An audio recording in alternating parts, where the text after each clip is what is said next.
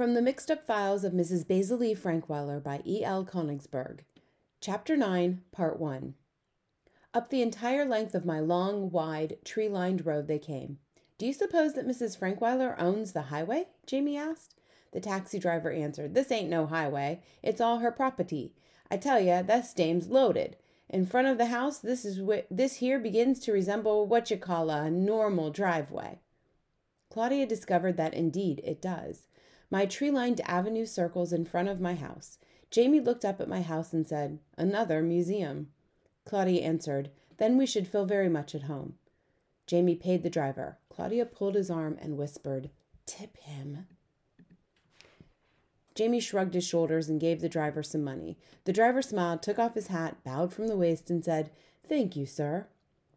After he drove away, Claudia asked, "How much did you give him?" Jamie answered, "All I had." "That was stupid," Claudia said. "Now how are we going to get back?" Jamie sighed. "I gave him 17 cents, so it wasn't such a great tip. Also, it would never be enough to get us back. We're broke. How do you feel about that, Miss Taxi Rider?" "Pretty uncomfortable," she murmured. "There's something nice and safe about having money." "Well, Claude, we just traded safety for adventure. Come along, Lady Claudia." "You can't call me Lady Claudia anymore. We're paupers now." They ascended the low, wide steps of my porch. Jamie rang the bell. Parks, my butler, answered. "We'd like to see Mrs. Basil Frankweiler," Jamie told him. "Whom shall I say is calling?" Claudia cleared her throat. "Claudia and James Kincaid." "Just one moment, please." They were left standing in the reception hall more than one moment, please, before Parks returned. "Mrs. Frankweiler says she doesn't know you." "We would like her to," Claudia insisted. "What is the nature of your business?" he asked. Parks always asked that. Both hesitated. Jamie decided on an answer first. "Please tell Mrs. Basil Frankweiler that we are seeking information about the Italian Renaissance." Parks was gone a full 10 minutes before his second return. "Follow me," he commanded. "Mrs. Frankweiler will see you in her office." Jamie winked at Claudia. He felt certain that mentioning the Italian Renaissance had intrigued me. They walked behind Parks through my living room, drawing room, and library, rooms so filled with antique furniture, oriental rugs, and heavy chandeliers that you complain that they are also filled with antique air. Well, a house as old as mine, you can expect everything in it to be thickened by time. Even the air. My office surprised them after all this. It surprises everyone. You once told me, Saxonberg, that my office looks more like a laboratory than an office. That's why I call what I do there research. I suppose it does look like a lab furnished as it is with steel, formica, vinyl, and lit by fluorescence. You must admit, though, that there's one feature of the room that looks like an office. That's the rows and rows of filing cabinets that line the walls. I was sitting at one of the tables wearing my customary white lab coat and my Baroque pearl necklace when the children were brought in. "Claudia and James Kincaid," Parks announced. I allowed them to wait a good long while. Parks cleared his throat at least 6 times before I turned around. Of course, Saxonberg, you know that I hadn't wasted the time between Parks' announcement that Claudia and James Kincaid wanted to see me and the time they appeared at the office. I was busy doing research. That was also when I called you. You sounded like anything but a lawyer when I called. Disgusting. I could hear the children shuffling back and forth impatiently. The importance of Parks' manner is what kept them from interrupting me. They shuffled and scratched, and Jamie even emitted 2 very false sneezes to attract my attention. It's particularly easy for me to ignore fake sneezes, and I went on with my research. I don't like to waste time, so when I at last turned around, I did so abruptly and asked directly, "Are you the children who have been missing from Greenwich for a week?" You must admit, Saxonberg, that when the need arises, I have a finely developed sense of theatrics. They had become so used to not being discovered that they had entirely forgotten that they were runaways. Now their reaction was one of amazement. They both looked as if their hearts had been pushed through funnels. "All right," I said. "You don't have to tell me. I know the answer." "How did you know about us?" Jamie asked. "Did you call the police?" Claudia asked at the same time. "From the newspapers," I replied, pointing to Jamie. "And no," I replied, pointing to Claudia. "Now both of you sit down here and talk about the Italian Renaissance." Jamie glanced at the newspapers I had been researching. "We're in the newspapers?" He seemed pleased. "Even your pictures," I nodded. I'd like to see that, Claudia said. I haven't had a decent picture taken since I've been able to walk. Here you are. I held out several papers. 2 days before yesterday, you were on the 5th page in Hartford, the 2nd page in Stamford, and the front page in Greenwich. The front page in Greenwich? Claudia asked. That's my school picture from 1st grade, Jamie exclaimed. See, I don't have one of my front teeth. Goodness, this picture of me is 3 years old. Mother never even bought my school pictures the last 2 years. Claudia held up her picture for Jamie to see. Do you think I still look like this? Enough, I said. Now what do you want to tell me about the Italian Renaissance? Is your butler calling the police while you stall us here? Jamie asked. No, I answered, and I refuse to keep reassuring you. If you keep up with this kind of talk, I shall find you so dull that I will call your parents as well as the police to get rid of you. Is that clear, young man? Yes, Jamie muttered. Young lady? Claudia nodded yes. They both stood with bowed heads. Then I asked Jamie, do I frighten you, young man? Jamie looked up. No, ma'am, I'm quite used to frightening things, and you're really not quite so bad looking. So bad looking? I wasn't referring to the way I look. Actually, I never think much about that anymore. I rang for Parks. When he arrived, I told him to please bring me a mirror. Everyone waited in silence until Parks returned with the mirror. Silence continued as I picked it up and began a very long and close inspection of my face. It's not a bad face, except that lately my nose appears to have grown longer and my upper lip appears to have collapsed against my teeth. These things happen when people get older. And I'm getting just that. I ought to do something about my hair besides have Parks cut it for me. It's altogether white now and looks like frayed nylon thread. Maybe I'll take time out and get a permanent wave, except that I hate beauty parlors. My nose has gotten longer, like Pinocchio, but not for the same reason. Well, not most of the time, I said as I put the mirror down. Claudia gasped, and I laughed. Oh, so you were thinking the same thing? No matter. I really never look past my eyes. That way I always feel pretty. Windows of the soul, you know. Claudia took a step closer to me. You really do have beautiful eyes. They're like looking into a kaleidoscope, the way those golden flecks in them keep catching the light. She was quite close to me now and actually peering into my face. It was uncomfortable. I put a stop to that. Do you spend much time looking in mirrors, Claudia? Some days I do, some days I don't. Would you care to look now? No, thank you, she said. Well then, I said, we'll continue. Parks, please return this mirror. We want to talk about the Italian Renaissance.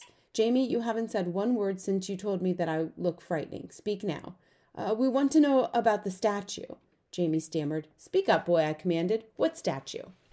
The statue in the Metropolitan Museum in New York, in Manhattan. The one of the angel. The one you sold for $225, Claudia added.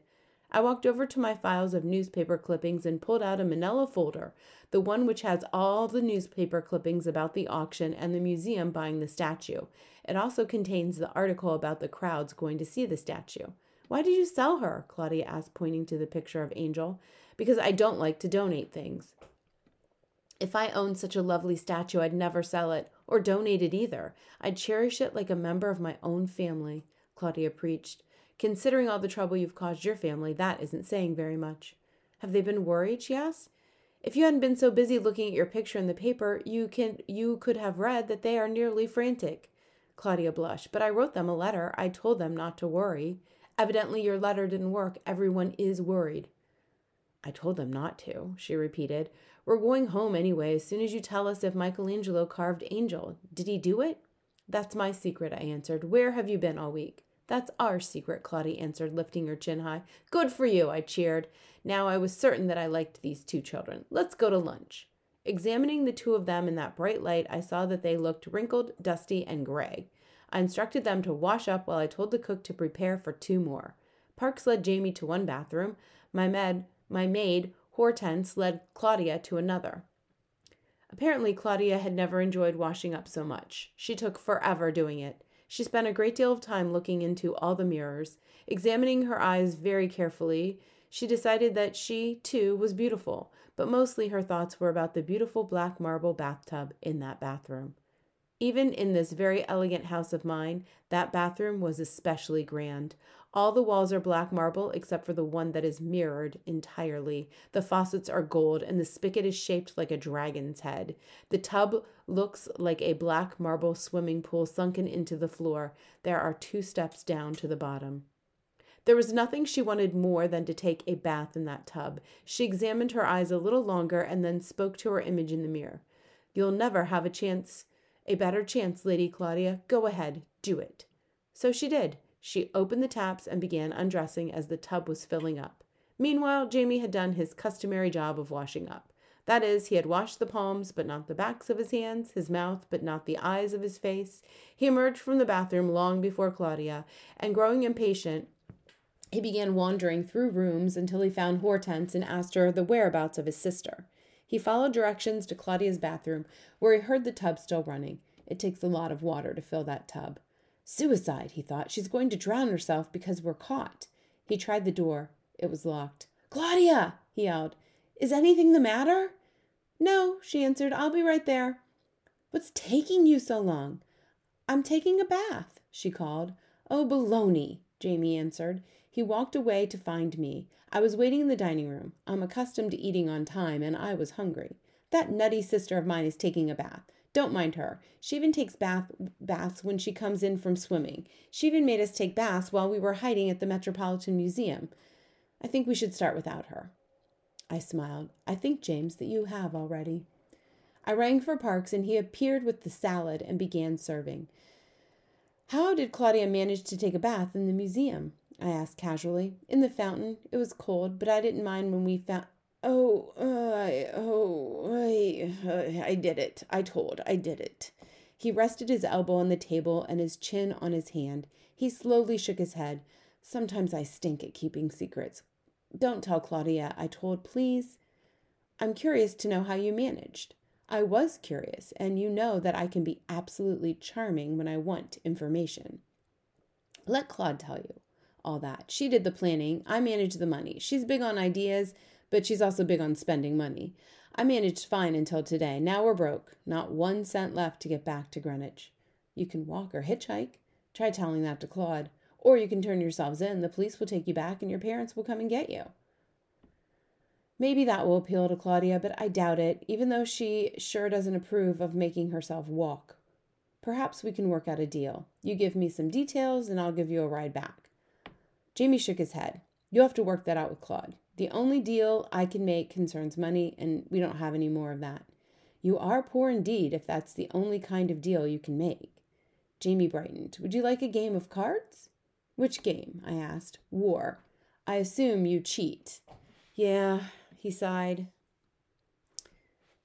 "I may decide to play after lunch anyway." "Can we start eating now?" Jamie asked. "You don't worry about manners too much, do you?" "Oh," he replied, "I don't worry about them too much when I'm this hungry." "You're honest about some things." Jamie shrugged his shoulders. "You might say that I'm honest about everything except cards. For some reason, I'm helpless about cheating at cards."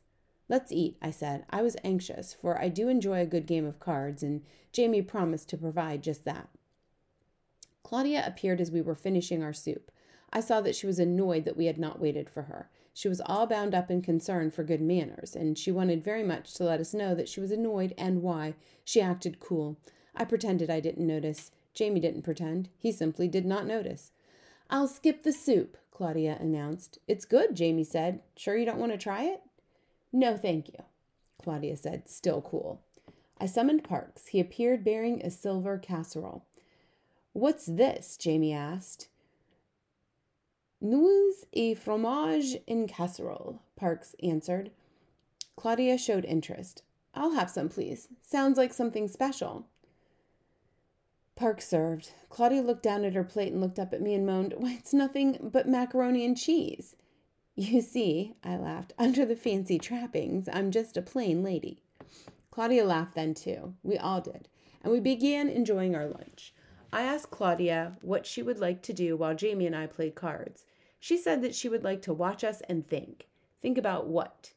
About how we're going to get back home. "Call up your family," I suggested. "They'll come for you." "Oh, it's so hard to explain over the phone. It will just cause so much commotion." I was astounded. "You still don't think you've caused any commotion so far?" "I haven't really thought about it very hard. I've been so busy worrying about Michelangelo and avoiding getting caught. If only you'd tell me if the statue was done by Michelangelo, then I would feel that I could go home again." "Why would that make a difference?" I asked. "It would because Because you found that running away from home didn't make any real difference? You're still the same Greenwich Claudia, planning and washing and keeping things in order? I guess that's right, Claudia said quietly. Then why did you run away? Claudia's words came slowly. She was forming thoughts into the shapes of words for the first time in a long time. I got the idea because I was mad at my parents. That was getting the idea. Then I started planning it. I thought that I had to think of everything, and I thought of an awful lot. Didn't I, Jamie? She looked over at her brother, and he nodded. I enjoyed the planning, without anyone knowing that I was doing it. I'm very good at planning. And the more plans you made, the more it became like living at home away from home, I interrupted. That's true, she said, but we did enjoy living away from home in a mild kind of way. Notice that Claudia is still being very careful not to reveal to me where she and Jamie stayed. I wasn't ready to push yet. I felt I had to help this child. Don't laugh as you read this, Saxonberg. I do have some real charity in me. What part of living away from home did you like the best? Jamie answered first. Not having a schedule. Claudia became impatient. But Jamie, we did have a schedule, sort of. The best that I could manage under the circumstances. That wasn't the most fun part of running away. What was the most fun part for you, Claudia? First it was hiding, not being discovered. And after hiding became easy, there was Angel. Somehow Angel became more important than running away. How did Angel become involved with your running away? I purred. I won't tell you, Claudia answered. I put on my surprised look and asked, why not? Because if I tell you how Angel got involved, it will be telling you too much else. Like telling me where you've been all week? Maybe, she answered coolly. Why don't you want to tell me that?